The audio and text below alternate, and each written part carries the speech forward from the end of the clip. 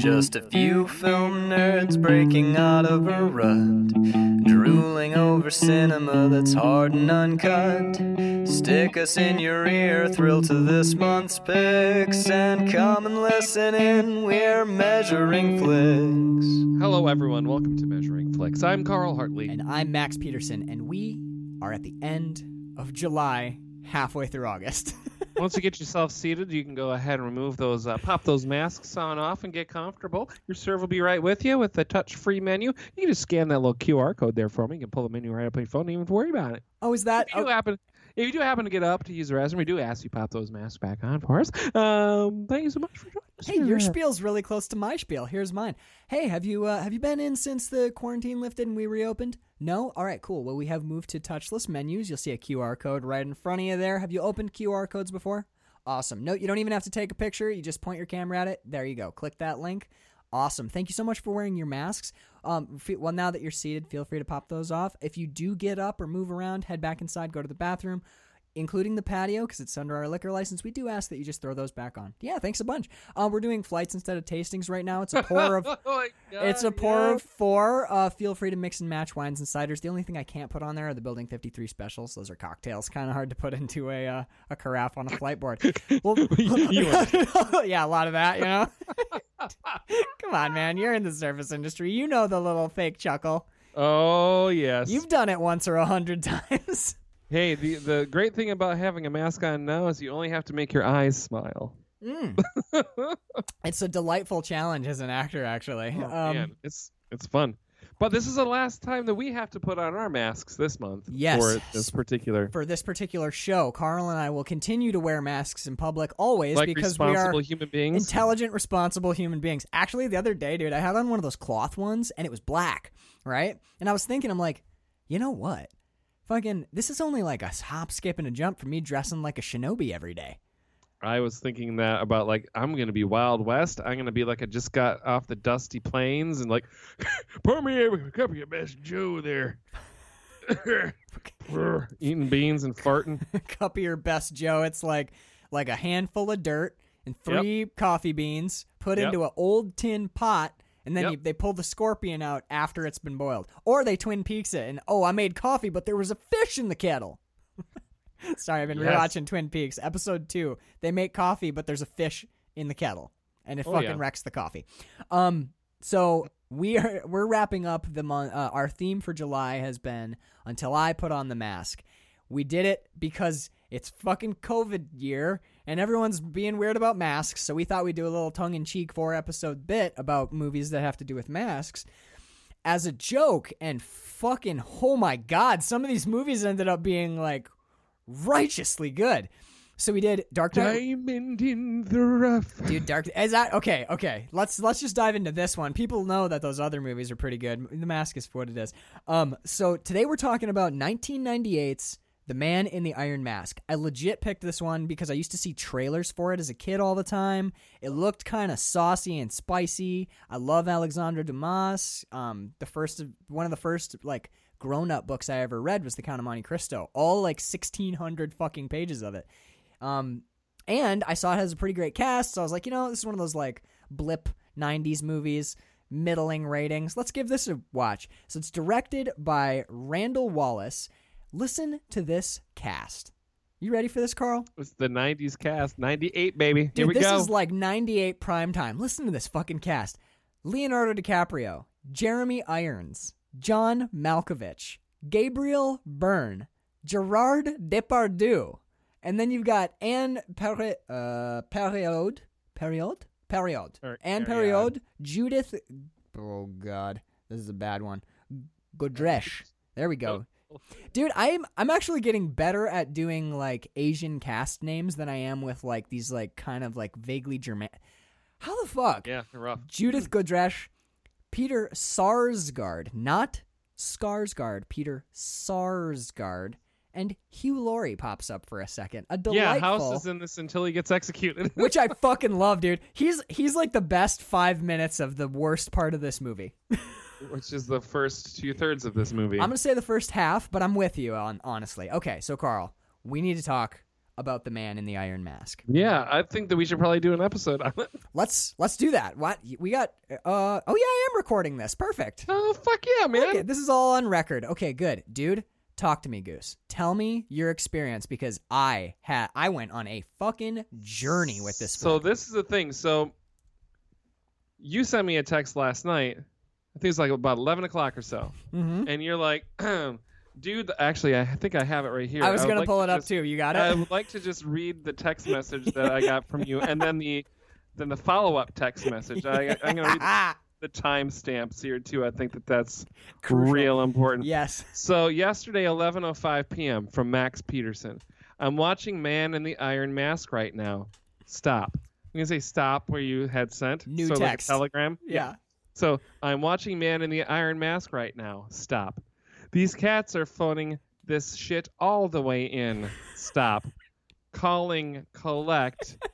The emoji cry face. Cry face. Like where am I crying or am I cry laughing or You're what like am I? cry laughing like holy shit. Yeah. So watching Man in the Iron Mask right now, these cats are phoning this shit all the way in, calling collect. And I said, oh.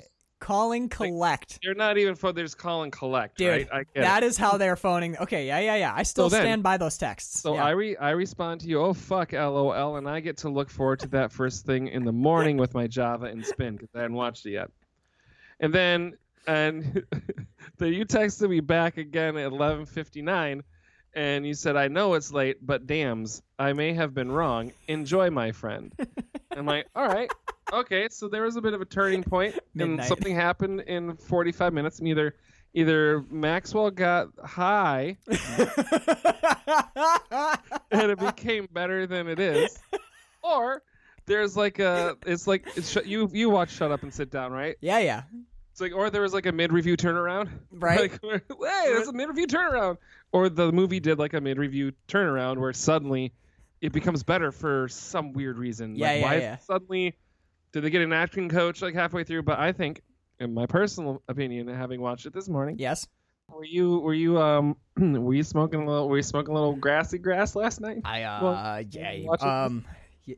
gonna go ahead and say yeah. Yep, I definitely. Here's how I did this. Well, because sometimes Maxi Poo, when you start a movie a certain way and you feel a certain way, and then the weed kicks in, you feel another different sort of way. All right, let me. I understand. It's like that thing in Withnail and I, where he's like. You have put a chemical into your body, and effects are happening. Exactly. Yeah, I'm aware. I'm aware of this. I just want to tell you, but like, I will tell you, I went on a journey because you asked, did I start smoking at the point where I texted you like, hey, this is getting better. I'd smoked a little bit before I started this movie, and I was watching it. Yes, it was. Yeah. So I watched this movie for about an hour, 10 minutes. Bird a couple days ago, Bird rolled her ankle pretty bad, so she's been laid up. So she watched the first chunk of this with me, but she's also been trying to go to bed earlier. So about halfway through the movie, Bird's like, I'm going to go to bed. I was like, oh, cool. Well, I'll get up. I'll get a glass of water, make some popcorn or something. And then she's upstairs asleep. I'm like, I know I have like an hour and 20. This is a long fucking movie. 2 hours 12, I think. Yeah, there's a lot going on. I'm like, I'm going to be down here for a while longer. I'm going to be up till like 1 or something. So I'm like, you know what? Here's what I'll do. I'll make a cup of tea, and I'll smoke a little bit more off of that J because I just threw it in my Roach Motel, my little glass jar. So I snagged it, and I went back out, and I smoked some more. And I came back, sat down, hit play, and this movie changed a little for me. Now, I will say this. I don't think, like, the acting problems that I noticed in the first bit continue. Like, oh yeah, they're persistent throughout. Yeah, persistent and consistent. I will say, like, this. In fact, John Malkovich by the end of this movie looks like he wants to get the fuck out of this movie. He's done. He's the most egregious, right? John Malkovich is the worst part of this. It's so bad. It almost makes me angry how bad it is. I'm like, dude, if you didn't want to be in this movie, then just don't be in the movie. I get it's a paycheck, but you are like not doing any kind of business at all right now. He's not doing any kind of anything at all. Yeah, there's bits where you can tell that there were beats written in, there's inflection, there's commas, and he just burns lines like he's a teleprompter. Just, like, yep.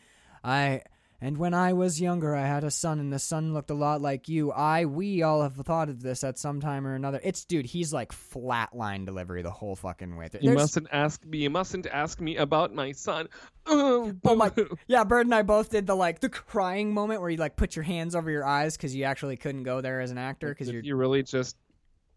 Yeah, but that's consistent throughout. Is poor performance from him. I have to chuck this out here because I'm genuinely curious. I don't want to shit on anybody. Acting's tough.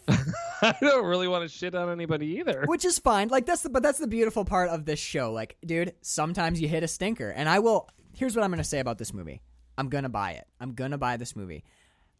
I'm gonna also say I like this movie. I know it's long. I know there's a lot of acting problems with it. And also, because this is just going to keep coming up in this conversation, I'll say it right now. Most of what I love about this movie are the ideas, the plot, the characters as they're written. I think what I really like is Alexandre Dumas's book. Yep. And all of the cool shit that I'm seeing on screen is really just me liking those ideas. No, that's absolutely what this is. I'm liking this movie. The parts that I like of this movie are the parts from the book that I enjoy. Right. They're parts of, they remind me of other Three Musketeers movies and movies like it that I enjoy more. And when those moments that I am familiar with because of other things happen, I become less painfully attached to this movie for the period of time that I'm forced to watch it. I think it's one of the worst movies I've ever seen. Look, I'm with you. Period. I'm with you too. One of the worst. Here's what I think, Carl. 1 star. You know how you're gonna watch The Mask later? Mm-hmm. I think that at some point in your life, maybe as a background thing, maybe if you're just like, you know what, Max said this crazy thing once, and I'm curious to see if it's true. I think you should replicate that experiment with this flick, and because you've seen it already, feel free to skip the first hour or first 45 minutes and give it another whirl. I would almost have to, because there was a moment in my notes where I'm like, if I wasn't watching this movie for the show, I would have turned it off. I had my controller in my hand. I'm like, I'm done. I can't. I'm like, oh, dude, wait. No, you have to. Danielle's getting ready for work, and I'm like, honey, is it possible for me to fake having seen a full movie and only watch half of it? She's like, no, I don't think. What are you talking about? I'm getting ready. I'm late for work. I'm like, never mind. I'm just gonna keep watching this piece of shit. I will be real with you and the listeners. I in a weird masochistic kind of way, we have watched garbage for this show, and you know what, dude? I've never regretted it. Like every time. Oh, I have no regrets about watching this movie because it eventually ended. And I don't ever have to watch it again. God damn. Okay, all right. I won't even try and turn you around because I'm fully aware that part of what made this bus is parked, man. That's fine. I'm totally cool with it. We can just talk our way through it. Let's figure out this. Let's see if we have common ground because I actually do. Sure, absolutely. I actually do genuinely believe that Jeremy Irons does pretty good work in this. Jeremy Irons and Gabriel Byrne are both pretty consistent. Okay. I don't know what the fuck Gerard Depardieu is trying to do in this movie. He's hammered the whole time. He's got to be. I think he's actually drunk and doesn't know what part he's supposed to be playing.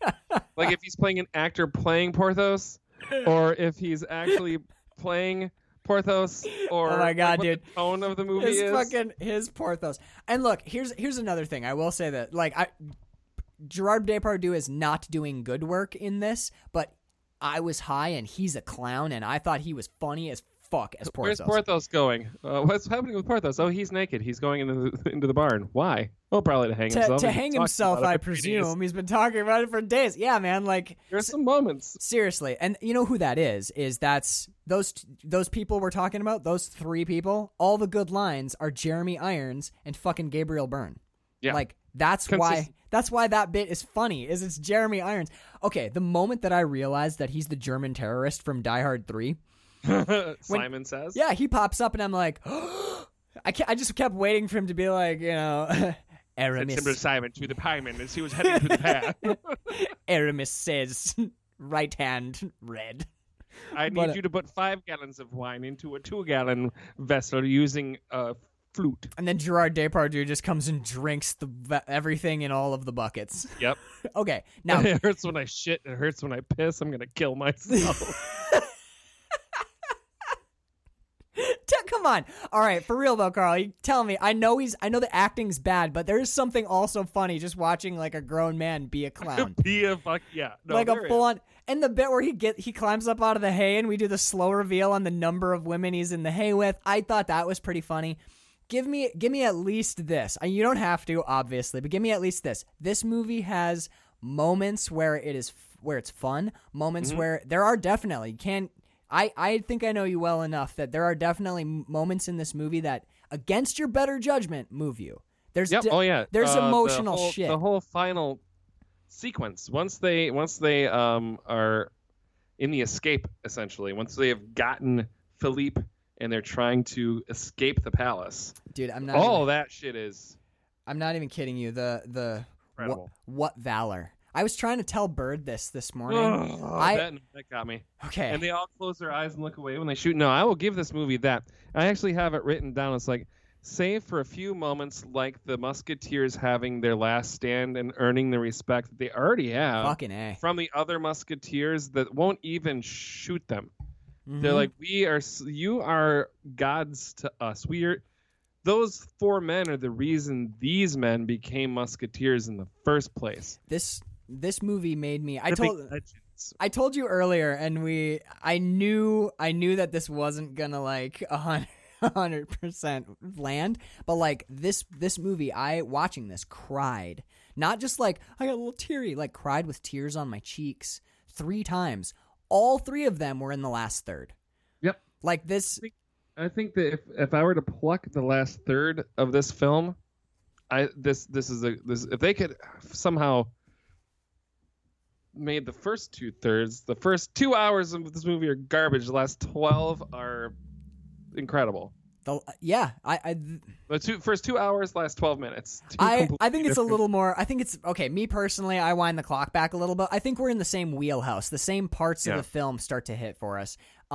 It's not just the slow stuff. I came up with a metaphor for. Anytime they're buckling swashes, I'm in it. Really quick before, actually, that's an interesting point I want to come back to, the buckling of swashes and the opulence of the sets and the costumes. But before we get there, we talked a little bit about acting. We're in agreement of who sucks and who's good. Sure. Jeremy Irons is good. John Malkovich this is the worst I've ever seen him. And to be totally honest, and I want to do this next, but let's talk about John Malkovich in just a moment. But this is the worst I've ever seen him. I think Gabriel Byrne is actually doing some really amazing stuff in this movie. He's doing good.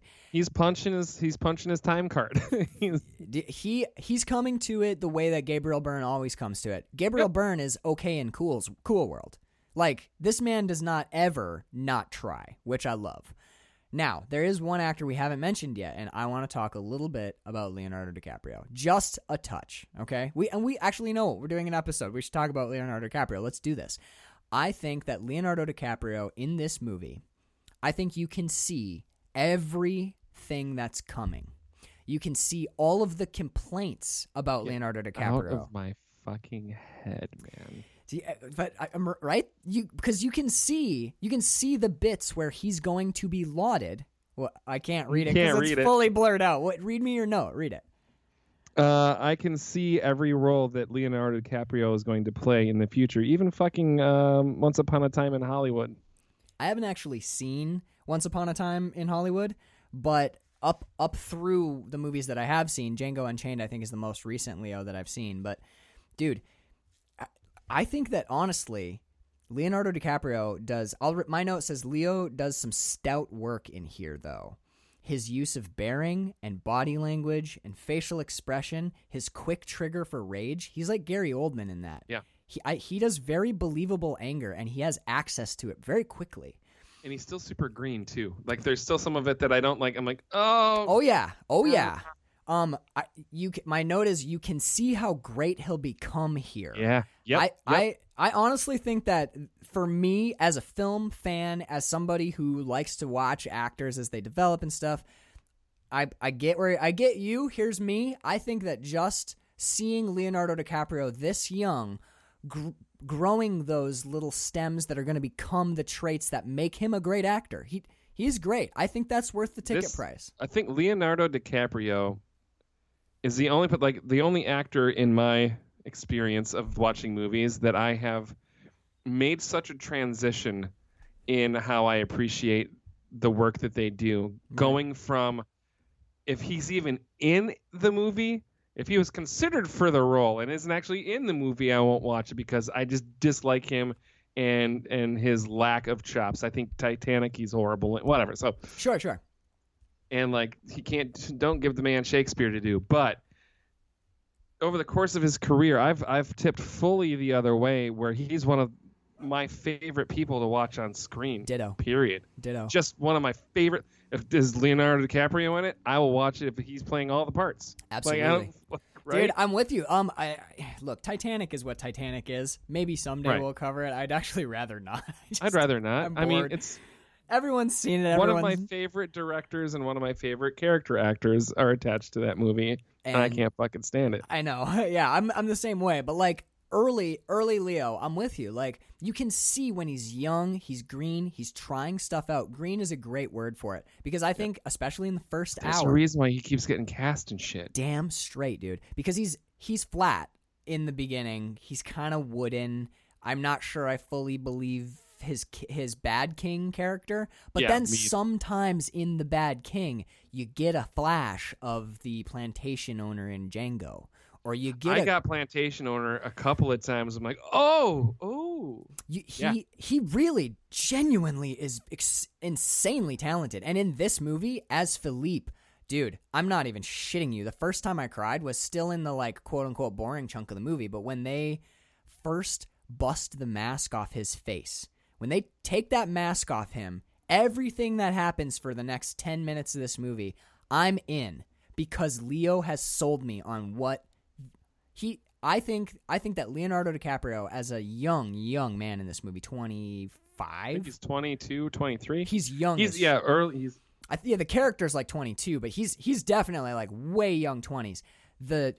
You can see in his performance the intellectual and empathetic lengths that he went to understand what it would be like to be in an iron mask for 6 years, because I fully believe everything he does when they take that mask off, and oh my god, Hurts dude. him. It hurts me. I wasn't expecting this because the movie up to this point sucks, and then they pull the mask off Leo, and I feel for this character and this person. All right, we're back. In this movie, yeah, he's not great. He's not amazing, except when he is. So Right.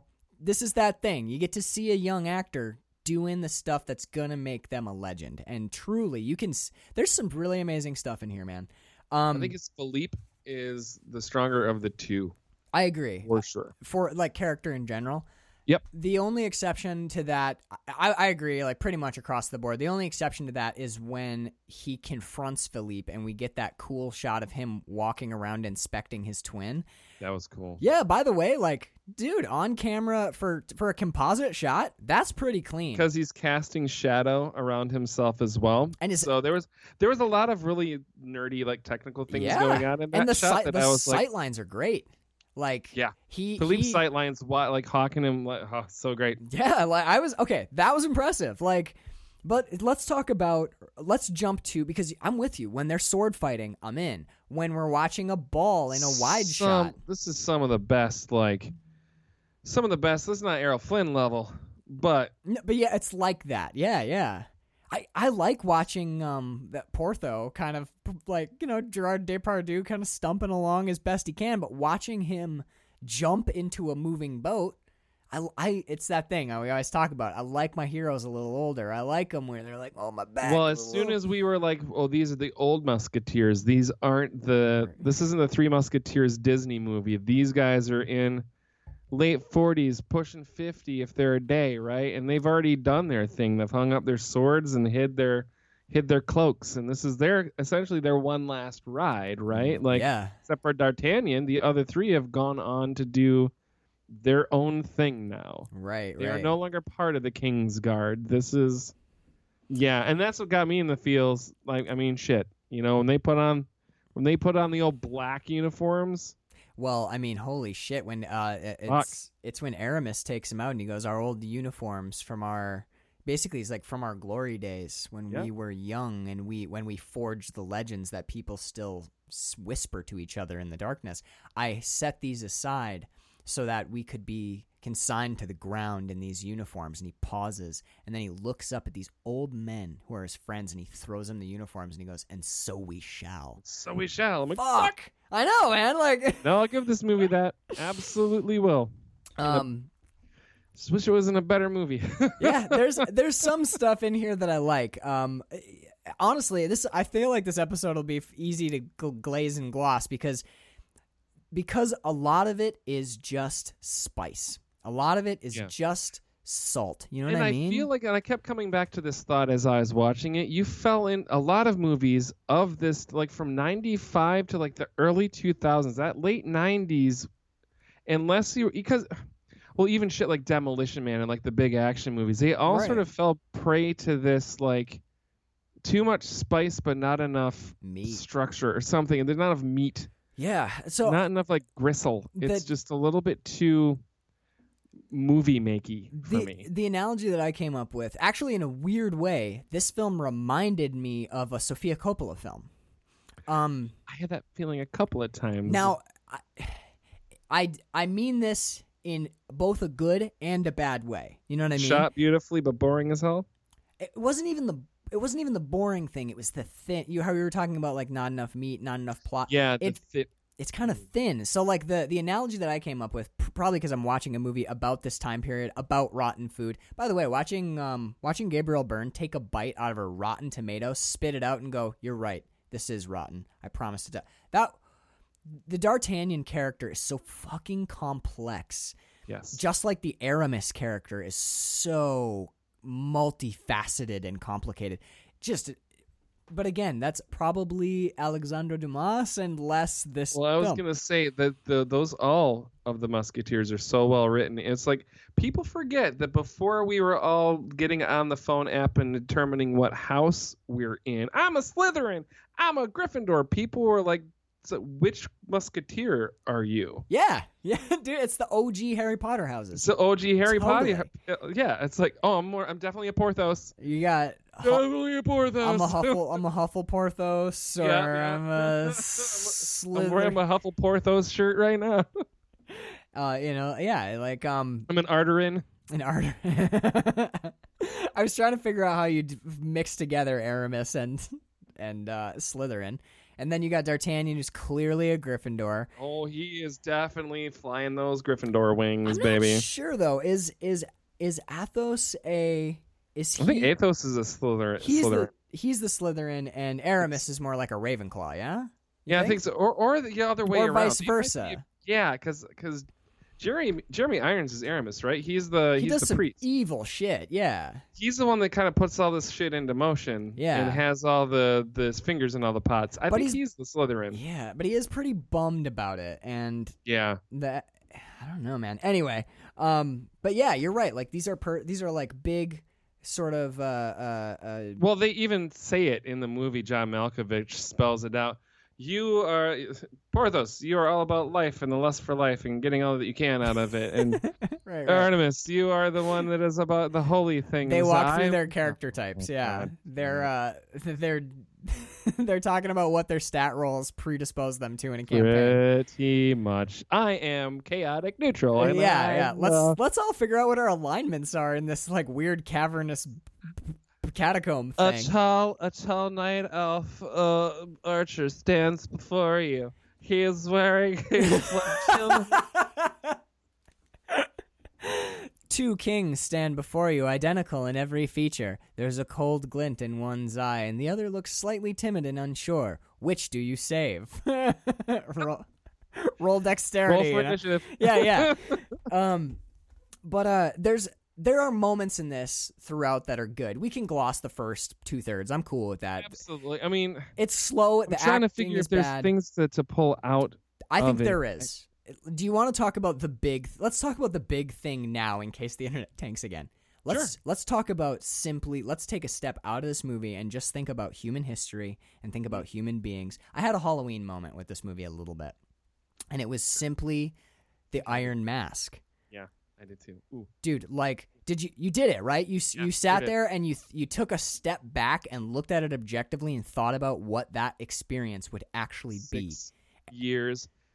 When he takes the mask off and his hair, you can't even move a hair out of your eye. No, you can. That hair is now in your eye for the rest of your life. Well, you can try and get in, but it's there's the ones that are crossed across his nose and go down his cheek and around his mouth, and you realize that as his hair has grown, what he's done is he's just reached in with a finger and pushed it out of the way. the hole. That's all. He's only able to clear it from the hole. He can't direct where it is. His hair, dude. Think about this for just a fucking second.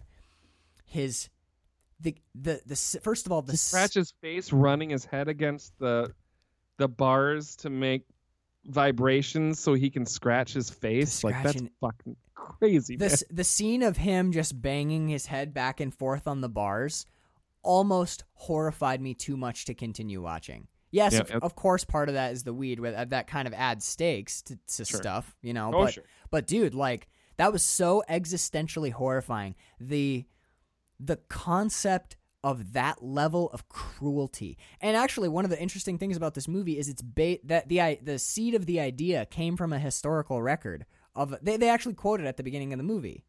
It's a prisoner roster, and they say prisoner blah blah blah blah blah. The man in the iron mask. 6439000. This was done to a human. Yep. On this planet. They put an iron mask on a dude, and that's how he lived the rest of his fucking life. Because no, he wasn't rescued by 4 fictional characters. He probably just rotted in a cell for years with a mask on his face. Think about this, dude. Died slowly, giving way to madness. I mean, like, I was trying to, because I like to approach these movies seriously, even bad ones. You got to take art. You have to look at art. You have to look at it truly, because otherwise you're not really respecting it. And what's the point of talking about something that you're just going to disrespect? So I tried to approach this all the way. Imagine the feeling of claustrophobia. You know, when you have people complain now, this is a perfect movie for now. People complain now about a bit of cloth on their face for 20 minutes while they grocery shop. I can't breathe. I feel so claustrophobic. I can't. Shut the fuck Shut up, pussy. Sorry. No, dude, I'm with you. Like, imagine the feeling of something touching every part of your head for 6 years without rest. That feeling of confinement. Imagine how the abrasions on your face would hurt. And then imagine how they would start to feel wet and gooey as they were unable to properly heal, and you developed sores under your mask and your unwashed hair. It's actually an issue that I have with the he is very pretty. He's awful fucking pretty. Yeah, I'm with you. He would have been not so pretty, but I get it. You also don't want to make your audience puke. Correct. Because one of the things that I didn't consider until they were putting the mask back on him was how much that fucker would have weighed. I mean, just because he's walking around with it seems light. It's an iron mask. That's heavy. It's not like putting a football helmet on. Right. It's like, yeah. Pick up a piece of iron. Next time you pick up a hammer, just think of that. Only 10 of those, and they're on your face. I say 8 to 10 pounds, like minimum. Yeah. For this mask. I think it's probably about a 10-pound mask. Yeah, I know that. Look, it's a movie, and Leonardo DiCaprio is an actor. You can't just like literally torture a human to make him work. But like, yeah, I basically did comic book rules where. I get it. You're not going to ugly up your actor. And look, you're Hollywood. I'm going to give you this. I'll give you... We also need him to be able to, exchange places with the current king. And if he looks like a leper, you're not going to be able to... He's all fucked up looking, and they're like, what happened to the king? Like, just no makeup this morning. Bad oyster, Bad we don't oyster. have medicine and shit. So, plague and all that. But yeah, so like the way I did it, because I have an imaginative mind, I say, okay, his hair got over the touch points. So the hair created a buffer. That's why he's not all scarred up. Done and done. He started with long hair. Some of it was in his face. That's why he lucked out, basically. Yeah. But then I was also thinking, dude, there's this movie, the ideas in this movie, the concepts in this movie, and some parts of this movie really deliver. It's just there's so much garbage around that stuff that the film on the whole I don't think is really redeemable. But the scene where he's trying to see the moon, and he can only ever see that one sliver, the corner of it, right? Right. And he's looking up, and there's this crazy thing. After they pull the mask off, the first time he tries to take a drink of water, he misses his mouth. Yeah. That's he's used to having that whole. That's a great detail. That's an amazing detail. The moment where you see the realization come into his eyes because he raises his hands fast, but then he stops because he's scared because he hasn't touched his face in 6 years. And he was taken as a teenager, which means that he doesn't know what he looks like anymore, because teenager to adult, puberty, and he has a beard, he has a mustache. I started thinking about, and I actually, this is something that I really enjoy, is abstracting ideas until you can examine them objectively. It's how I came to really appreciate Bane as a villain. Oh, absolutely. This to me really brought home the horror of what was done in the Middle Ages. There's a psychological element to an iron mask. Because really, they had all sorts of ways to fuck you up physically. They would put you on They were not ashamed to put people through real spiritual as well as physical hurt, man. Definitely, dude. Like the rack. Okay, the rack is that's physical torture, and everyone's horrified by the rack, myself included. There's an old kind of purple prosy book called the Wagner the Werewolf, Wagner the Werewolf. Check it out. It's free on Kindle. It's kind of long, but if you like that kind of purple prose, ancient romance thing, they break someone on the rack in that, and the way that it's described is you throw up in your fucking mouth. It's a horrible thing they did, but this is worse, because one of the things that we do is think about how many visual cues you pick up from someone's face. Someone's identity is tied to their face. I think of you as a jovial, tend to be a happy, jovial dude because you're always smiling because of this. Yeah, because of your face. And then but when you put an iron mask on somebody for life, you've erased essentially their physical identity. All they have is this interior landscape of the mind. They have no way to interact really with anyone because they cease to be. That's a profound. We are our faces, man. I got to thinking about that during this flick too. Was when you meet someone for the first time, your first impression is generally their face, their eyes, their smile, what they look like, right? Their face. And then you take the rest of everything into sort of account, right? This is Max is this body of a person, right? But the first thing I saw was your face, and then we immediately start attaching personality to that, how I know you. It's all about. Becomes a familiar thing, right? Almost as familiar as my own, but especially because I look at it so much. But it's tied to that person in a very specific way where nobody else can. And I think about this too. This is a bit of a weird mind fuck, is that people look like their personalities. You can tell an asshole when you see. Yeah. That whole Karen thing, whatever, blah.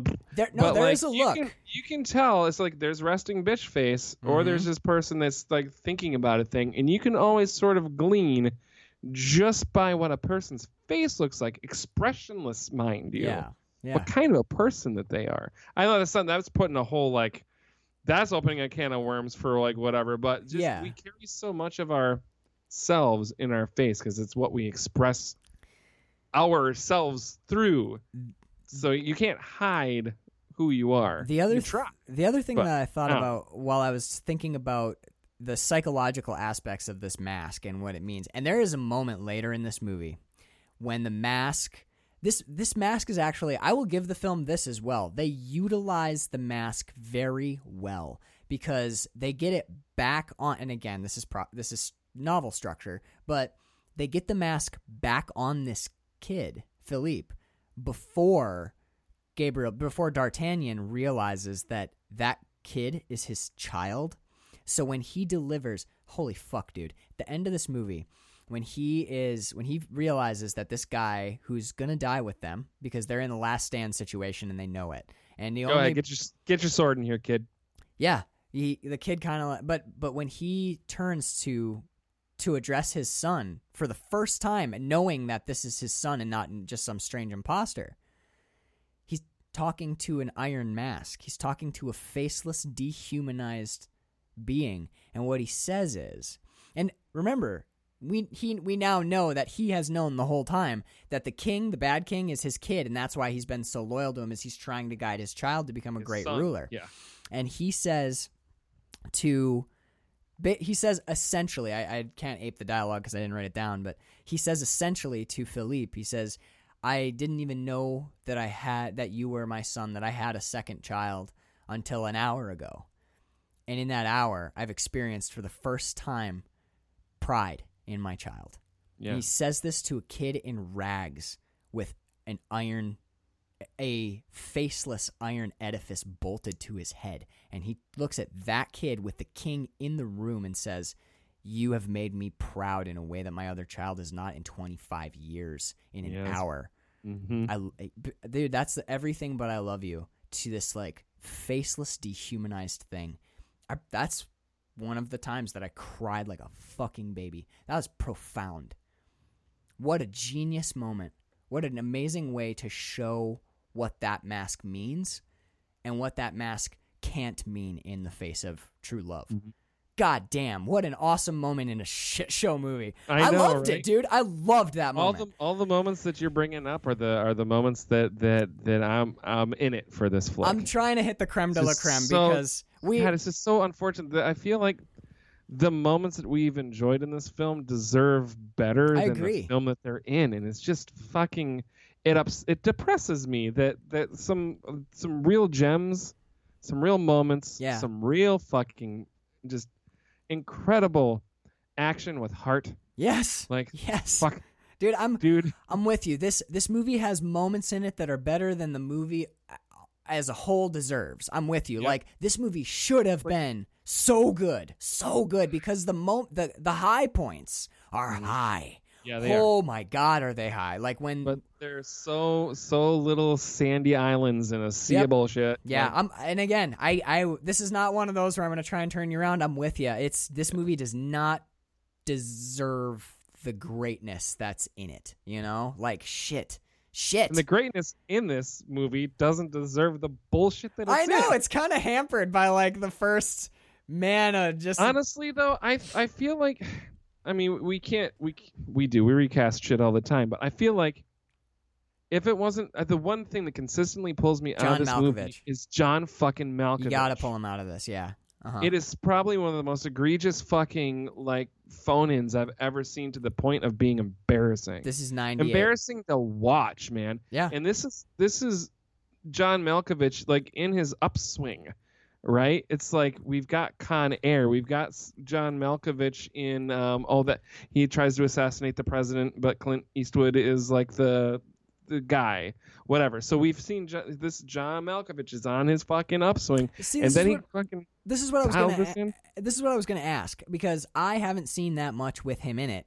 He's always playing John Malkovich. I tend to not like him. I think I don't actually. This is okay, and I know this is a little controversial too, but everyone talks about Forrest Whitaker as this like genius actor. I don't think I've ever seen, with the exception of The Crying Game and Ghost Dog. Wait, what? Good Morning Vietnam. Okay, Good Morning Vietnam. Yeah, so those three, he's great. He's good in those movies. He's great in some of those movies. But I don't understand where this like crazy mad praise for Forrest Whitaker comes from. I don't understand why people like John Malkovich that much. I've never seen anything where I thought he was even good. You know, like. No. I don't know. Art School Confidential, he's interesting. I think it's because he's just a crazy person, and he does crazy really well. Like a young Siler or whatever. Silas, the fucking bad guy he plays in Con Air, is just sort of. You're chewing. It's not great. There is a really cool SNL skit where they have John Malkovich read like a Christmas tale or something, like Ma in her kerchief and Pa in her cap. He reads that to a bunch of kids and starts like editorializing a little bit. That is funny as shit because John Malkovich, when you ask him to do any real sort of work, though, he falls apart. This is something I would like to do for the show. This is where I think our show shines. I didn't know anything about Sofia Coppola. I knew I liked one of her movies, so we did a month, and we learned a lot about Sofia Coppola. I would be totally down to do a month of John Malkovich and try and figure this out. Figure this dude out. Write it down, because I would be more than happy to watch In the Line of Fire. That's it. I'll watch any movie written by, directed by Clint Eastwood. Yeah, I'm with you. He's a He can be a great problematic director. human, but fucking Yep. he makes great movies. Oh hell yeah! I would definitely watch Con Air again because Nicolas Cage. Never seen it, but it was in our season 3 lineup. and So and it's pretty awesome. Being John Malkovich, we could watch that one. on Criterion right now. Yeah, like so I'd like to watch the movies that everyone points to and says like here's why he's great because I want to see that. I feel like maybe I've just been hitting the ones where he doesn't land, you know? Like maybe I'm just seeing the I think another reason why this one just hits me so we keep coming back to it is this fucking Athos is such an important fucking character. In this one, he's the one that's lost his son. right. And Philippe, the king, the new king, is asking him to love him like a father and to love him back as a son. There's 2 Like, out of there's- 4 of my crying moments is would you love me? Can I love you like a father and will you Yeah. love me like a son? Fuck you! I'm sobbing now. And we get the yawniest fucking like, I don't know, man. Leo holds that scene up. He does. But it could have been so much more. The part that rubs me completely there is the end when they're kneeling before Philippe. Like he has said, these 3 musketeers are my counsel and they're my closest friends. Right. And they all go to take a knee. Several times in that moment when the 3 musketeers go to grab hands, John Malkovich makes his face like, we're gonna do the hold hands thing? And you could say, well, that's the character, that's how he would respond to that. I think that's bullshit. It's John Malkovich going, okay, we're gonna hold hands. And then when they're going down on their knees, he almost literally rolls his fucking eyes. Yeah, I'm with you. It is. I wasn't joking when I said that's why I stand by those texts where I say they're calling some of these actors are calling collect. They are legit phoning this in like paycheck city. They would love to be about this movie. anywhere else but on the set of this fucking movie. Yeah, I'm with you, and it's a damn shame because some of the people in here are trying really hard, and I almost feel like if you pull anybody else in, or you have John like give him a cup of coffee before each shot, I think that this movie is a better movie. Yeah. But he's such a huge part of the story in this flick that it just like it's throughout rough. the entire thing. It's just like fucking hard. Man. It's rough, dude. It's like if you had if you had like Christopher Nolan's Dark Knight Rises. Everything is exactly the same. It's shot the same. Everyone's Jesse Eisenberg. Eisenberg is Bane. Or like, oh my god, dude, I can't even top that. I'm gonna leave that there. That's perfect. If Jesse Eisenberg is Bane, and maybe he got like a little bit more muscular, he got but a not little a ton. yoked. He put on like 18. He put on 18 pounds. Bane is too central. It's like if the Robin character was Jesse Eisenberg and he was just fully every fucking... time Robin that's even better. The Robin it's not Joseph Gordon-Levitt because it's not constant. You still need the high points. Just enough, right? Because you need Bane. Right. You need Gabriel Byrne. Yeah. Bane is Gabriel Byrne. You've got fucking Jeremy Irons rocking, Batman. But Commissioner then Gordon, whatever. Yeah. And Gary Oldman's still Commissioner Gordon. And then every once in a while, here you're like, yes, this movie's actually doing it. And then Jesse Eisenberg rolls in and just fucks you. I'm with you, dude. Yeah, that's a good analogy for like what happened with John Malkovich in this flick. We're gonna give Jesse the last shot of the movie. God damn it! He's rising, turns around, looks at the camera like, am I still going up? Oh, we're still rolling. All we're right, still going up.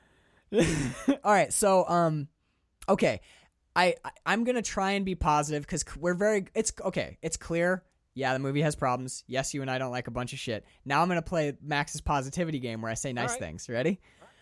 There is a genius bit of filmmaking in here, visually. I actually think that this movie, if you just take out the performances and just look at it, it's pretty well. This is pretty well shot. There's some cool, really pretty. There's cool camera work. Everything's in focus, and there's actually some work. Everything's that's like bare minimum. Dude, like, that's actually a big thing. I've seen Hollywood movies that. Oh, you're right. That I demerit because the focus puller can't keep the frames in focus unless you're Steve McQueen, in which case all the blurriness is intentional. So when Raoul gets blown up at the front, we see him like charge for the front line. He gets hit with the cannons. He's dead as shit, right? Raoul hits his back. He's dead. Cut from his body upside down on the screen. He's been murdered by cannon fire. He's fucked from cannon fire. Cut to needlework. this is genius, dude. This is a great shot because it's a woman doing needlework through a glass lamp. So the glass lamp is distorting, very hardcore. It's distorting the needlework that she's doing. And all you see is a needle wriggling around in this jumbled conglomeration of threads that are forming ropes that are tied by tendrils. It is a perfect visual metaphor for field surgery, for viscera, for rifling around in guts. That needlework was gruesome. That's a hard thing to pull off. This movie pulled it off. I tip my hat to that shot. It was phenomenal. I may have been writing a note at that time. That's total, dude. Like, Missed it. Okay.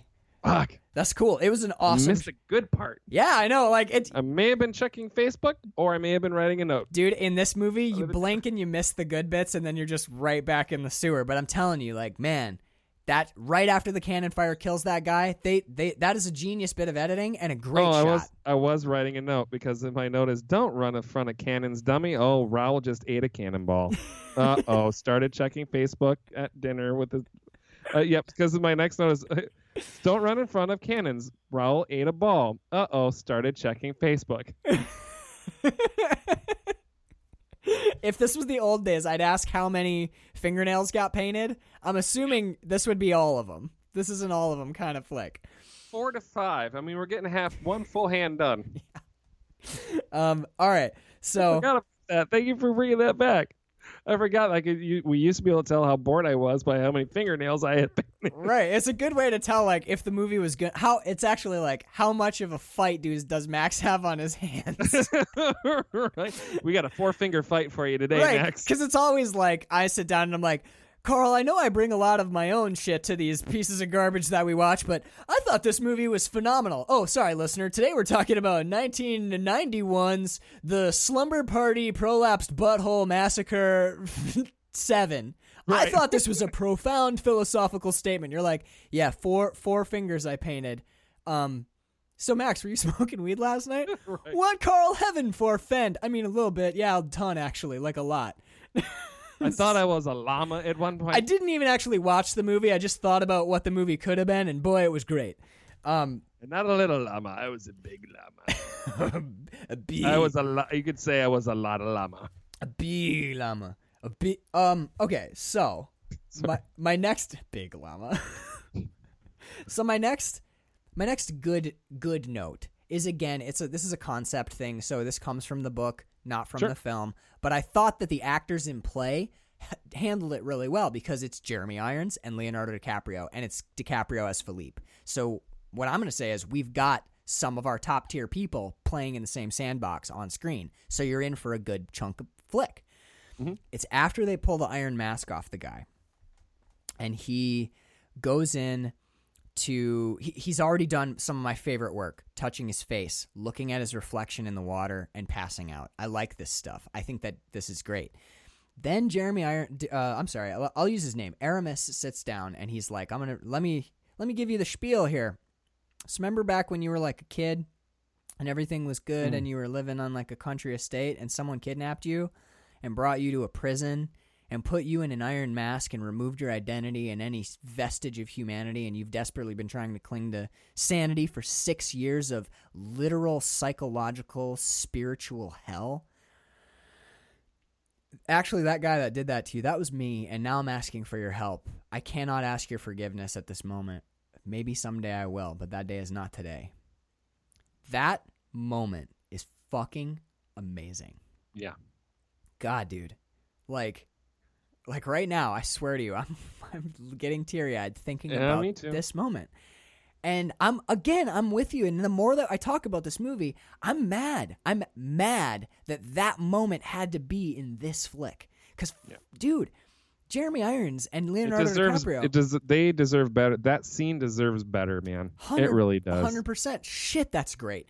Even better is when he leaves. When he runs out of the room, because they dropped a bomb on him. The people who liberated him are the people who put him there, and now he has to balance those scales and see where he stands. I don't even know who I am, and you're asking this of me, like, yeah, What the fuck? You didn't even free me because it was the right thing to do. You did it because you have an agenda. And what does that mean for me? And also, I Fuck. don't know who I am because 6 years ago you made me into nobody. Yeah. When I was still cooking as a human being. Yeah. You took away my ability to have an identity.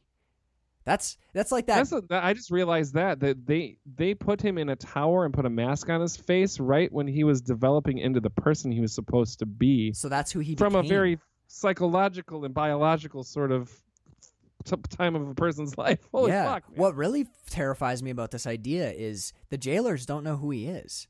No one has a clue who he is. So think about this. Here's who you've got. Aramis, the Queen, the Doctor, and the King. If 4 people die, that guy in the tower is literally no one forever. Because and dying was real easy in them days. Fuck yeah, dude. 1 raid, 1 plague. 4 people die, and that person in that mask has no identity ever, forever. That's it. He dies totally nobody. Yeah. Well, he knows. He doesn't know who he was because he was taken as a baby to an that's estate. Right. That's right. He's basically born with no identity, and then is physically stripped of one, and then the only thing he remembers is the old kind woman used to call me Philippe. Yeah, the woman who's like taking care of the one true king of France. Although I like at the end of this movie that we find out that there actually is no king of France, because if Philippe is D'Artagnan's kid, then that means that the other king, Louis, is also D'Artagnan's kid. And since D'Artagnan ain't the king, that's a couple of bastard children, and neither of them has a claim to the throne. They're going to get a little chalet out there somewhere on a not a good grape farm. It's not a vineyard. It's just a place where grapes grow. You know what I mean? It's not a vineyard. It's a grape farm. It's a grape farm. Yeah, they grew up at Welch's. Yeah, Welch's Vineyard. To backdoor into that fortune, I mean... The Welch's fortune? The Welch's fortune. Second only to the Peony Hammer fortune, dude. Like, the Ball Peony Hammers. So, I had an interesting thought about Aramis, because Aramis is a hero. He's one of our musketeers. He's meant to be a protagonist character that we identify, empathize with, and root for. He's like the leader of the Assassin's Guild, too, man. Like, what the fuck? The Jesuits. The Jesuits, yeah. He's the general of the Jesuits. Man, I've been playing way too much Assassin's Creed. I was feeling a whole lot of Assassins versus Templars in this movie. Like, what the fuck, man? Good. No, and you know what? Listener, if you decide that you want to watch this movie, Carl, okay, let's do this right now while we're doing it. I think this movie's worth 1 watch and no more, and it's better if you're high. Your recommendation, do people give this a pass, or do you think this is worth 1 spin just to see the high points? Or do you think there's just too many lows to merit it? I say watch it once, and if you are into weed, then do that as well. Well, this is the thing. I will never recommend a person not watch a movie because we bring so much of our own. I'll always say watch the movie and make your own decision. All right. But heavy asterisk? Aside from the heavy asterisk caveat, go ahead and give this one a pass. Parenthetical. Yeah, read. Do not watch. So that's our recommendations, but I want to talk about Aramis because protagonist, hero, meant to be the guy we root for, kidnapped a child and committed them to, I'm going to say that where we see the man in the iron mask, the opening of this movie is a jailer walking down a torture dungeon where we see people just dying of malnutrition, starvation, covered with the scars of physical torment. And he gets to a door and he slides back a slot that is the size of a wallet. And the first contact that the man in the iron mask is going to get today is, "You dead yet?" Yep. That's where Aramis puts a child for 6 fucking years. And you want me, movie, Alexander Dumas, you want me to sit here and applaud this dude and wish him well and hope that he survives? And yet, that is precisely what the movie pulls off. Big part of that, I think, is Philippe's forgiveness. Without that, you don't have. Without that, you have villain, is what you have. 100%.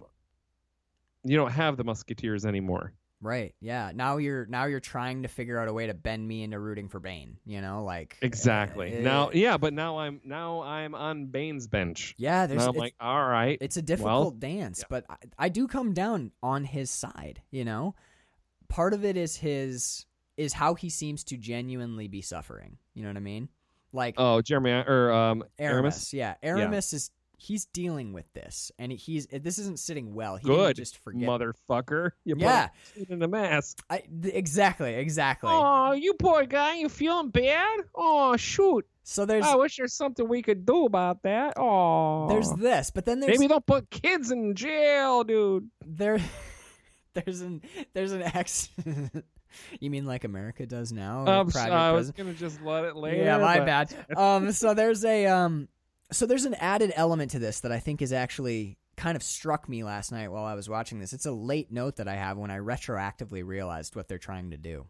So they're replacing a king. I definitely had a weird little pothole last night where I got diverted. Pothole. Yeah, I got diverted into a rut where I was thinking about how strange kings are. Just a human that we arbitrarily decide means more than other humans. Man, I've gone down that deep, dark rabbit hole a whole bunch of times, man. We talked about the whole thing with nations existing in the Dark Knight. Yeah. We just all agree that this person means more than any other person on Earth. If you're part of that country, then you value your king over others, which means food's rotten, huh? As he's putting fresh food in his mouth. Yeah. And he's allowed to do that because of what we all just agree to believe. So I fell into that hole for a while, but then that's all right. Then I was thinking about what they were doing, which is they're taking they have a set of identical twins. It's a really unique set of circumstances, but they're going to remove from power a standing ruler, a monarch, and replace that person with another person who looks exactly like them but will behave differently. That screwed me up a little bit. I was like, yep. It's completely sober. I'm like, oh, that's a mind fuck right there. And also think about the stakes. Every one of these, just because he looks the same, it's still a different person. Right. But no one's going to know that. And because the role of king is actually not God-given, it's just a title, it's just a piece of jewelry that you put on a person's head, you can do that. Because everyone's just going to look and see the crown and the familiar face and be like, oh, he's acting completely different than normal. But that's awesome. He seems to be being nice with us. Oh, man. The fickle nature of rule is kind of scary, and this movie illustrates it pretty well. You know, like, it could just be anyone up there as long as you don't pay too much attention to what the face looks like. You just look at the crown. They even mention this overtly in the dialogue. There's more here to love than my crown, which is a lie because the bad king is just a piece of shit, pretty much exclusively. And she fell to that trap too. I kind of like how Raoul Leslie Vernon's it and sends his goodbye letter to the palace for her. Yeah. Like, so look, he sent me to the front lines to die, and he's going to come after you, and you're going to go for it. You're going to end up fucking him. You'll probably be reading that. Like, the letter is basically like, those diamond earrings that you're wearing right now look lovely. Like, he fucking has this shit dialed in. He knew what was up. But what got me is, I think one of the reasons, I was trying to figure out why I forgave Aramis, why I'm okay with him. Is it just because I like Jeremy Irons? I don't think so. A lot of that plays in for me, though. But I think it's Philippe's forgiveness, though. Part of it, I think a big part is Philippe's forgiveness. And then another part of me, a kind of cynical part of me, a kind of more coldly logical, unpleasantly logical part of me forgave him also because of the stakes they're playing for. They rescue him and they sit him at the table, and you're like, no, he has to go deal with his hurt feelings and la la. But then I thought about it. No, this is the biggest. This is the biggest of big boy tables, and these are the biggest of big boy stakes. We're about to unseat a monarch. We are going to all commit capital treason. We have you at this table right now because we need you to save a nation of people. We need you to save a country that is starving under a totalitarian, fascistic monarch. There are no higher stakes than this. I'm sorry you were in a mask for 6 years. Yeah, that's existentially fucked, but we have all of our chips in one pile, and you are our pocket cards. This is where we're sitting. We all have to just bite the bullet and get past the shit that we did, and we need to think about a country. And that's part of why I forgave Aramis, is he put He put everything on black. In the Yeah. in the total sense, his life is on the line. The lives of his friends are on the line. The legacy, he might have to kill one of his dearest friends in the world to pull this shit off. And yet, he put those chips down and took his hands away. Think about that, dude. Pretty wild. It is. It's crazy. It's crazy. Like it's And to think, like, as you were saying that, I was putting myself in Philippe's shoes as if you were just Artemis, like, pitching me. I'm like, Yeah. dude, I woke up this morning covered in my own piss and shit, starving, with a 15-pound piece of metal on my face. yeah. You've rescued me. I was strapped to the body of you as you rescued me from my prison cell. Yeah. I've just seen my face for the first time in 6 years, and this is the ask. Yeah. Philippe is an incredible fucking human being. Amazing. One of my favorite moments in this To whole keep that sort of heart and soul and Yeah. your true nature through There's- all of that. Yes. Dude, when Aramis as the Italian priest comes in, and the man in the I'm going to call him when he's in the mask, he's not Philippe because he's No, he is the man in the He's Iron the Man. man when the man in the iron mask stands up and says, "Oh, is it my confession day already? I'm so sorry." And Aramis like falls back in horror. Or is it or is it Porthos? And one of them falls back in horror. And the man in the iron mask's response is, "Oh, I'm sorry. You haven't seen me before. This must come as an awful shock." He's apologizing for what has been done to him. And he has seen that mask before. He put it on him. He has held on to his humanity in a truly inspiring and heartbreaking way. Yeah. I love it. I love that he's still Yep. a person when they find him, you know? Like, god damn. And how much longer would it have been before he wasn't? You know, I think that would have been him until he died. You think he would have held on to his humanity so. all through his life? I think after 6 years, and he is still that person. Yeah. I don't know, man. I feel like that's him. That's who he is. I I know don't know. yeah, and it's good to take art on its own terms. This is what's being presented to us, so this is what we're dealing with.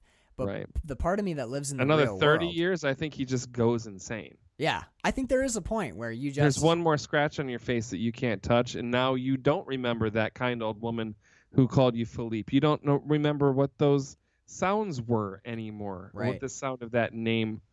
Was there an old woman, or did I make her up? Have I ever been anywhere but here? Have I ever And had? There's And then you break, and then you are just at what point is that mask your face? You know, like, which is the most frightening thing of all? At what point does your torment supplant your identity? Which is horrifying. It's actually a really great metaphor for depression too. absolutely. How long do this heaviness that you wear? How long do you wear this before it becomes your skin? You know, like. It's horrifying. It's a really truly scary idea. The Man in the Iron Mask. The concept behind this is terrifying. And then I got more notes about how the whole cast is just phoning this shit in. The metaphor that I came up with for the visual look of this, because it's shot well, and goddamn, the costume design is great, the set design is great, there's color, the choreography of the dances is great. What do you see? I read one of my notes. What is it? Did I find it? So you know how when they finally get Philippe in and they're training him how to be proper, they're Eliza Doolittling him a little bit, Sure, right? yeah. They're riding spying smiling the plane, right? They're all Henry Higgins and shit. Yes, and there's it's a training montage, Mm-hmm. and my note is a montage. If a montage happens in France, is it pronounced Montague? We get that. We do get a training Montague, but it's mostly dancing and like equestrian. Yeah, that's true. I was like, okay, but where's him doing pull-ups? Fencing. Yeah, Yeah. I need him doing pull-ups on like a dirty beam, or like Yeah. him like walking through snow with like a tiny Russian man on his back. Like I've seen pretty great workout montages, and this just seems to be a lot of like. and 2, 3, 4, 1 and 2 and 1 and 6 and this is a And weird make sure that you don't apologize, and make sure you keep 2 hands and fingers on the glass. And man, this is a weird Rocky. See, that made me so mad They should have because stopped at 5. Rocky goes to France. Right. I've been thinking like maybe I could be like royalty or something, you know? Oh no. Like I always like wanted to learn to play chess, you know? We can I could dance good. shit mentally the- irregular, you know? But like Rocky is one of my favorite characters in I know. cinema, I so- also adore. There's a reason that is an upcoming series for us. I love those movies. I just like and respect Sylvester Stallone immensely as an actor and Huge. director. huge. It's big if true. But no. So like, this is actually a moment. This montage has a moment that pissed me off because the dialogue is great, where he's trying to take a drink, and we learn that the reason that the king barely touches the goblet is because common hands have handled it.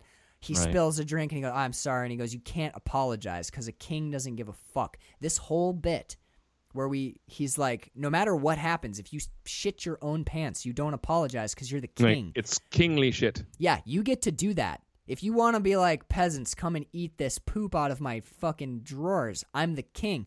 That's appropriate because you're the king. All of the dialogue here is top tier, but it's all John Malkovich's lines.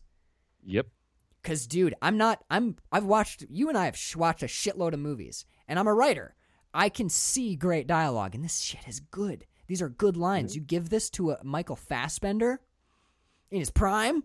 You give this to Fassy. Holy shit, is this scene amazing? And Leo's Well, his breakdown of their roles in the cemetery, that is actually a well-written scene, but Totally. it comes across as just garbage because he's fucking saying fuck. because he's making it so. Yeah, like it's Yep. not the problem's not the script. I actually like pretty much all the script. This is good dialogue. It's just the people saying it are like, okay. And I will confess, I had a bit of a bad moment while Bird was still around. It was when we first met Christine, and she's doing her lines.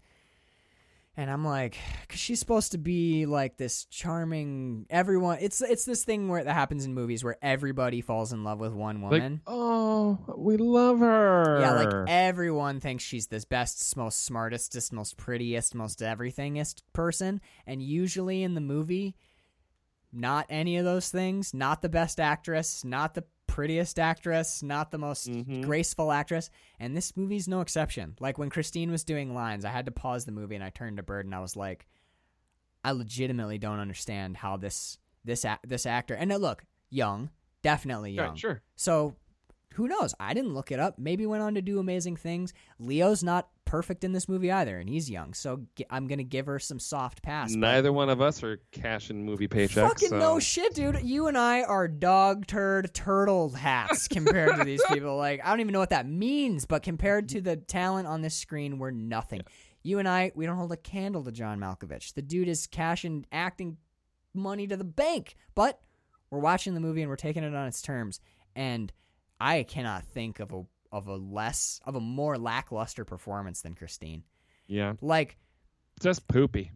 dude, it's like she's putting like pauses at the end of lines mid sentence so it's like when she gets to the end of a line, she pauses and waits for the teleprompter to give her some more line. Like there's pauses and continue. yeah, there's pauses in bad spots that don't make any sense. There's like there's no punctuation. There's too much punctuation. Everything is flat. It's unreal. It's like that. It's that weird. Fucking inserting umlauts in weird places. I know. I don't understand. And again, like, okay, another thing about this actress is clearly English is not her first language. She's got kind of the vibe of like early Arnold Schwarzenegger, where It is a bit Austrian. where he's.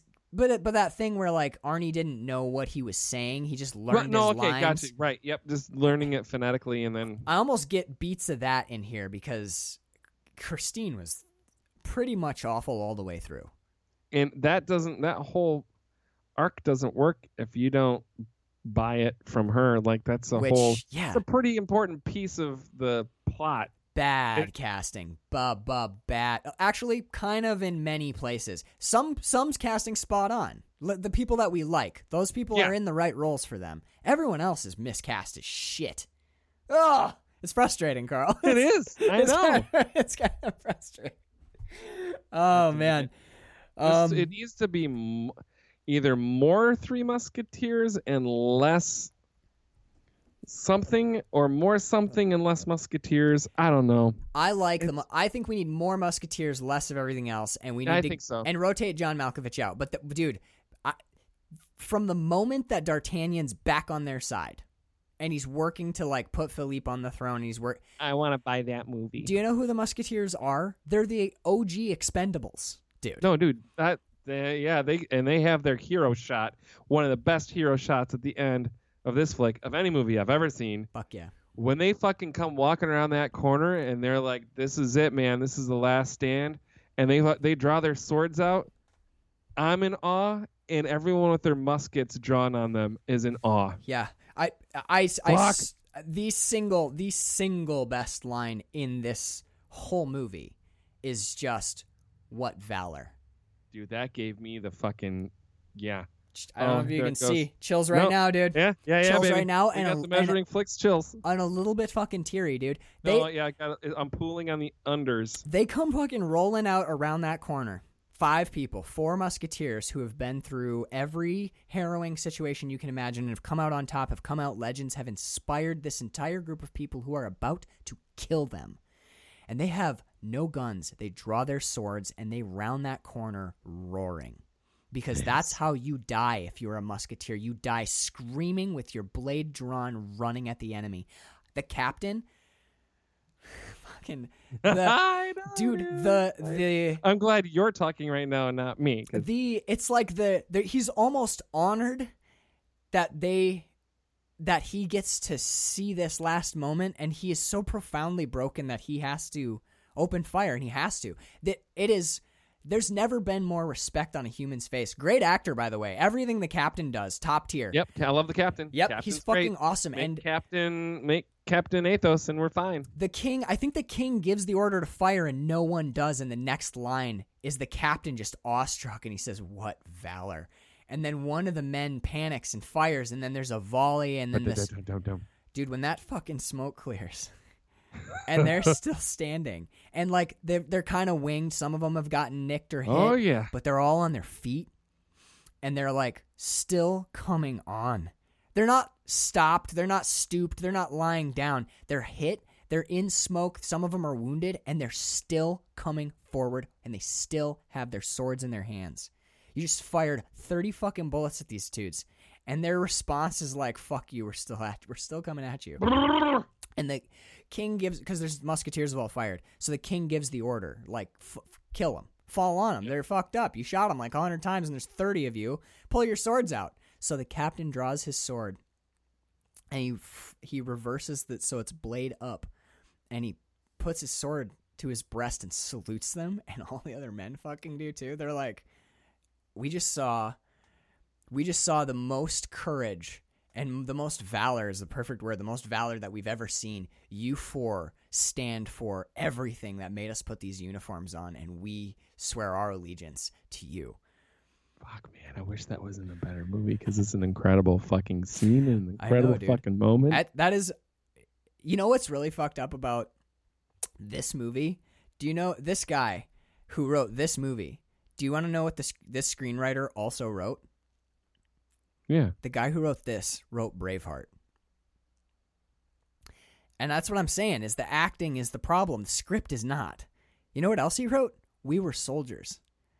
This is he loves Mel Gibson and him fell in love then. Well, he's a screenwriter. He's not a director. So, like, the guy... No, I get it. Oh, yeah. So the guy who wrote maybe the one of the best Vietnam movies ever, and one of the...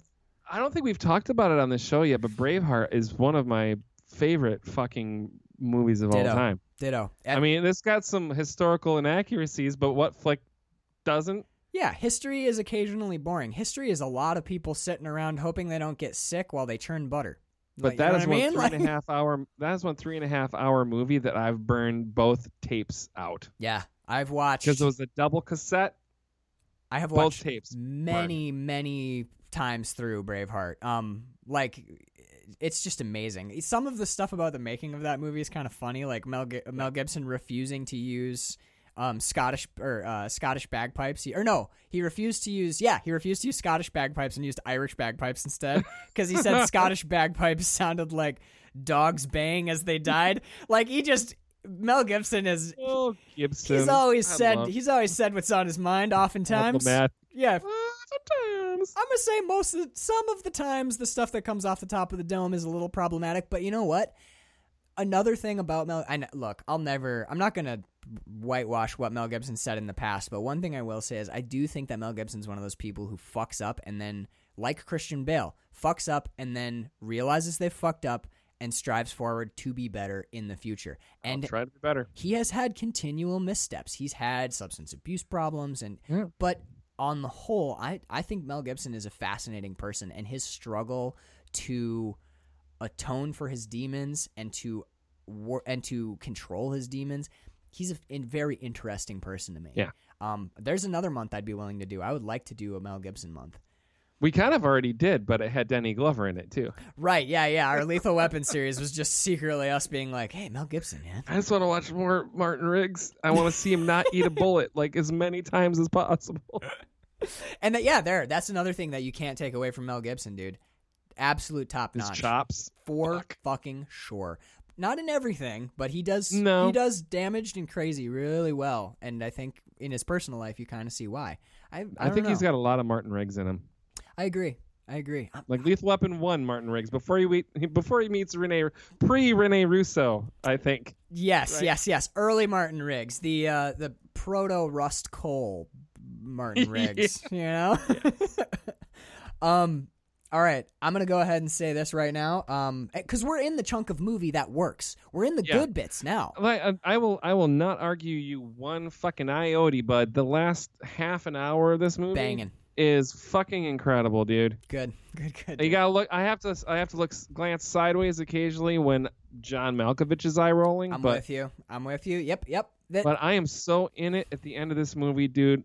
Actually, from them placing Philippe, as soon as there's like the heist, yes, to get him on the throne. Once we're there, I think it's once the crowd parts and it's Philippe standing there and he comes down and sits, dude. Holy shit, Leonardo DiCaprio. Single word, top tier delivery when he sits down and calmly, quietly continue. Fucking dude. Yes. Yeah. Come on. You love a good single line mic drop. Or a single word mic drop. When you get someone who can bring down the house with a word, that is him rocking king. I'd buy Philippe as king. Totally. Oh, yeah. Once he gets like settled and kind of comfortable, his bearing, the whole time I'm like, just breathe, dude. Just breathe. Know, Remember your training. Yeah. You're fucking up. Yeah. I did the same thing. When you see him like get a little flustered, you're like, no, dude, you got this. Come on. Yep. Okay. As soon as that all starts happening, I forget that I hate this movie and I'm fucking loving it. That's where it started to turn for me. The moment when I texted you that second bit, I may have been wrong about this movie, was right after Gabriel Byrne's death scene, and I'm like, I don't understand what happened. What happened? I don't fully understand how I got from like I'm fucking around online, I'm kind of watching, I'm thinking about pouring a glass of wine maybe to make this movie go faster, but then there is a moment in there where stuff changes and you're in it, and then Gabriel Byrne dies and or D'Artagnan's dying, and you're like. Huh. What happened? I don't fucking get it. I'm crying. My heart hurt, dude. And that's one of the things I wanted to talk about is when D'Artagnan dies. Philippe hits his knees and he knows his father's dying. He's just met his father. He just discovered this information moments ago. The frantic edge to him screaming, "Get this thing off me," so that he can be with his father face to face as humans, as his dad dies. Like, what the fuck is that moment doing in this movie, man? You know? Or like, It makes me fucking mad. Don't try to talk. And then D'Artagnan puts his hand out and puts his hand on Philippe's hand and says, no, this is, dude, his fucking line is, he goes, no, this is the death I've always wanted. All for one and one for all. And the captain too. And then he just fucking goes out, man. And that is a great death. When his eyes go blank. We dramatic death scenes. This is definitely a dramatic death because he gets his last words. Because and it's a they're dramatic death, not a realistic death. Yes. No, but as far as dramatic deaths go, dude, I hate to say this because I put this as number 1 for the Man in the Iron Mask. Like, I'm almost pissed that I have to say that, but like, you want to talk about best dramatic death scene? D'Artagnan, the Man in the Iron Mask. This is the death I've always wanted, seeing his son's face in the correct light for the first time. All for one and one for all. Surrounded Doesn't by it make you so fucking angry that this lives in the fucking... I'm going to write John Malkovich a strongly worded letter. Dear Mr. Malkovich. Not even... Carl here. Not even entirely. I'm not even entirely mad, though, because you know what? Like, yeah, the movie sucked, but it gave me this moment, and I have this moment in my head now. And I have this. And I'm very grateful for that. And the king, the bad king. Okay, so while this death scene is happening, so the king, the bad king, all this time is laying back against the wall. He's sitting on the ground. They've taken the key from around his neck. I guess we didn't describe how D'Artagnan died. Basically, bad king stabbed him in the back trying to stab his good brother. So he's been thrown to the wall and he's on the ground. And while D'Artagnan's dying, he tries to get up. And the captain of the guard pulls his sword. Well, we don't know it's the captain of the guard. For all we see is a blade go to his neck. Like, you're not going anywhere, bud. And I was assuming it's one of the musketeers, like Porthos or someone. Right. We get the reveal that it's the captain of the guards. Like, you ain't fucking going nowhere, bud. Like the dog that's been doing his bidding the whole time, this captain of the guard, who D'Artagnan was also loyal. So he's doing what D'Artagnan did. He's being loyal to his country and his crown.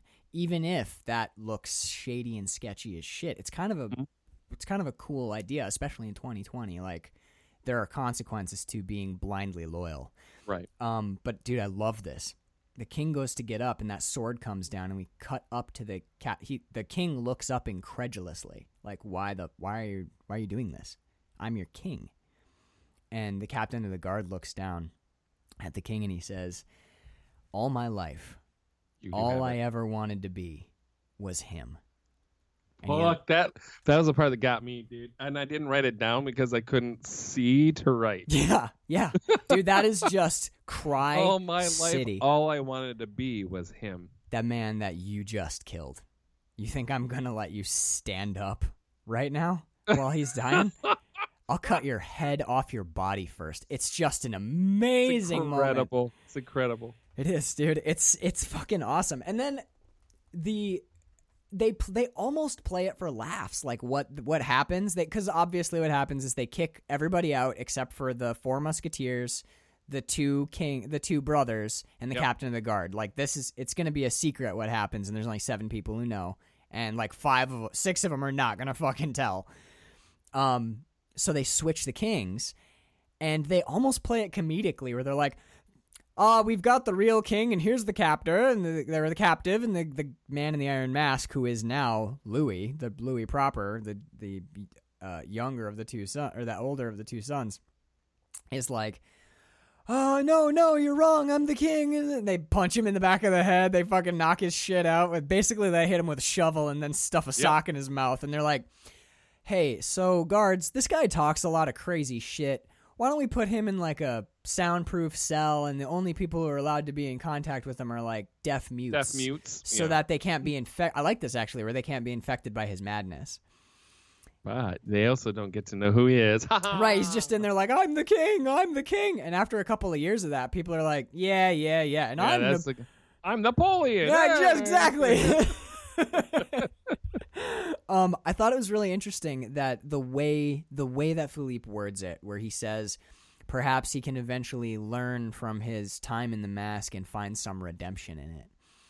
He does eventually pardon him too, which is important. Yeah, he puts him. He sends him out to like a country estate where his mother goes to visit him quite often. Now, I've been talking with Bert about this, and I don't know because I don't remember the book. I read it in like elementary school. I don't remember how it ends, but I think it's implied that they just remove him from prison but leave the mask on because you have the same problem. You can't take that mask off because once the mask is off, the cat's out of the bag. So I think they just sent him to like Villa Estate where he lives, this kind of like broken shell of himself in like a weird convalescence situation where the queen comes and pats his hand as he sits in a chair facing the sunrise, drooling like an idiot. That's a fucking fate, man. Holy shit. That's how I imagine the end of this movie. So the like comedic tone of the like, well, we're just gonna go condemn this man to an eternity in hell. But then again, you know what? The medieval era was kind of different, and it was pretty bad, and anyone who's ever like, I wish I could have lived in the age of valor back with the knights. I don't know, dude. I always wanted to be a cowboy, and then you read how they actually lived. Yeah, like none of them had teeth, because yep. just you don't, and you're all dead by 30. I was going to say 32, you're an old man. Yeah. It's like, yeah, that Clint Eastwood in Unforgiven, he was 36 years old. That character. Accurate. They're like, holy shit. How old are you? Oh, yeah, you know what? That's, but good on him. That's that Obamacare. Keeping him healthy. Right, yeah. He made it to 37 before he drinks the good whiskey. Yeah. Oh man, but that's pretty much the end. There's the last little tag at the end. The will you be my father and I'll be your son? And dude, it's a great moment. And unfortunately, it happens to be with that one actor that we've talked about a bunch. But all told, on the whole, my review dude, you listener, you heard the episode. You know how much of me I put in this movie, how much I brought to this thing. Carl, you saw this movie. You know what I'm talking about. Absolutely. There's truly great shit. There is great. I'll say great. There's great shit in this, but man, it is just surrounded with balls. Man, it's a minefield, bud. Yeah. So, what do you out of 5? If you had to do it out of 5, all told, I'm cool with anything because I fully can see a 1 star or half 2. star. Yeah. I'll give it a 2 because the parts that shine very brightly. It would be a 1 if it were not for those few moments that we've really dug into as the wonderful moments in this film. It would be a 1, but because of those and because the last 35 minutes is brilliant. It's really good. Yeah, the end of this movie ends really strong. Yeah, I'm with you. So and if this was on a scale from 1 to 10, I would still give it a 2 to give you some sort of perspective. Gotcha. Yeah, it didn't earn a whole lot, but it earned some. Absolutely. Out of a 5, I'll give it just because of me. It's me. I'm gonna give it a 2.5. I give it a thoroughly 50% half. You know what the great thing about movies is, Max, and the reason why I like ranking and rating, because we understand how we're going about the rating and ranking sort of process, right? Yeah. We do bring ourselves to the viewing of a movie, and if you pull out more than I do, it could be a 4 out of 5. That's your... Yeah. That's actually one of my favorite parts of this show is when we watch movies and a movie for me... I genuinely mean this. I really do. When you watch a movie and I watch a movie and you truly just don't like it. And that's again, when you watch a movie and you're like, man, what a piece of shit. I give this a 1. And for me, it was 4.5. Oh my God, I saw all sorts of stuff. I enjoy those conversations because part of what I learned there, yes, obviously part of me wants you to see what I see and love the movie, and I'm sure you are occasionally irritated at me being like, I watched this paint dry yesterday, dude, and it was fucking just the coolest shit. The color on the dog turd, I've never quite seen any color represented that way in a feature film. Exactly, dude. That burnt auburn was the most burnt auburn I've ever seen. Yeah, my slavish love of everything I see. But it drives Bird batshit. I dig that too, though, man, because that I think between my cynicism or pessimism or whatever the fuck it is, and by being 40 plus years old, and my overt unbridled joy, we balance each other out really well. Yep. Yeah, there's a middle ground. I like when we come to stuff like that because it shows. I was telling someone about wine the other day where there's 2 wines that we serve at the winery that I work at, and they're basically the same exact blend, Chardonnay forward. but one of them, all the varietals are aged in stainless steel, and the other are all aged in oak puncheons. So you get to see, if you drink those two blends together in a flight, you get to see what stainless steel versus oak does as part of the winemaking process. Love that. And it's weird because very rarely do people like both equally. Usually there's like, oh, I really didn't care that much for wine A, but wine B is just fucking amazing. I think that this is kind of what we're talking about right now for film. You like, let's say you drink a finely oaked, Jarmusch flick, and I watch a stainless steel Kubrick movie, Excellent. Yep. and then you like the oak notes, I like the stainless steel notes. Nobody's gonna like everything. I dig it. Yeah, me too, man. Fuck yeah. I do love me a properly oaked Chardonnay. French oak. Oh, here we go. New French oak, please. Here we go. It's level 1 Somm Carl Hartley. Yeah. That was a long time ago. Carl got cut off again because his internet is dog shit. So what I'm going to do is I'm going to first hang up this call. I'm going to take us to the finish line. We talked about this beforehand. I'm not betraying Carl's trust by doing so. So that was it.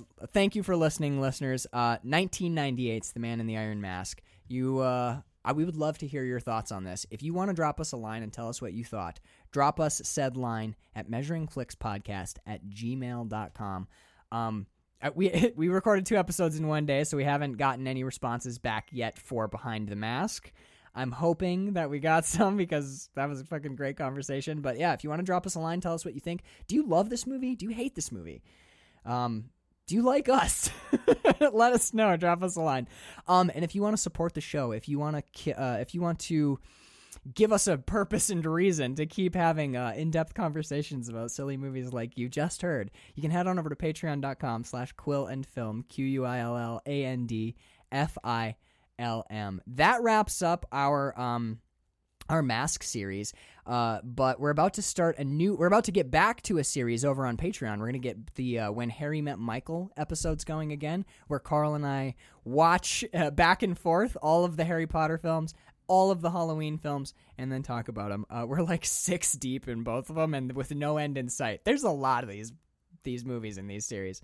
You also get full-length bonus episodes. We've done all sorts of stuff. Princess Bride is over there. Deadpool's over there. None of it is currently paywalled, so if you want to go and check those episodes out, you don't need to be a patron. If you decide to become a patron, you also get shout-outs on the show, which go a little something like this. Carl and I would love to thank Cynthia Van May... Oh, man, I gotta reach out and ask how to pronounce her last name. I think it's Mayanen. It's got that like Koski feel to it, It's got that UP feel. So we'd love to thank Cynthia Van Mayanen, Cassandra down in Florida, practicing witch, totally awesome, totally awesome. She's actually been pretty active over on the Patreon forums as well in the comments section, which is where you will often find William Rockwood and David Rowney shooting out to see who can have the craziest late night thoughts. Sister Sarah Hartley, Kevin the K-Ram Ramirez, Kelly and Mike Wagner, Casey Scheibe. He's not on the show, so I can shout this guy out. Carl Hartley supports the show. Bless him. We'd also like to thank Jeffrey Morgan, who hopefully we will have on the show fairly shortly. He's a local filmmaker in Traverse City. He's made some pretty incredible shit. Actually, one of his films, I have a signed DVD copy of it, Folklore, which was his first motion picture, made back when he was just a young buck. We'd also like to thank Daniele Hartelli, who will Bird and I and Carl, and yeah, we're doing a little double date later today. I can't wait to see them. Brian Jackson, and finally, you can't ever go through a show without thanking the inimitable Connor Sweeney. I'm gonna take this moment because no one can stop me. Carl's not here to give me the eye or tap his wrist or whatever. The other day, I was hanging out at home. It's COVID times. I'm kind of bummed. Just chilling, just cooking and thinking about movies. It was right after Carl and I had dropped the Dark Knight Rises episode, and oh, no, it was right after we dropped the Get Out episode because Connor had listened to the Get Out episode and called me on the phone. Sometimes Connor will text me like 5,000 texts and then just call me before I have a chance to read any of them. And the dude lifted my spirits, man.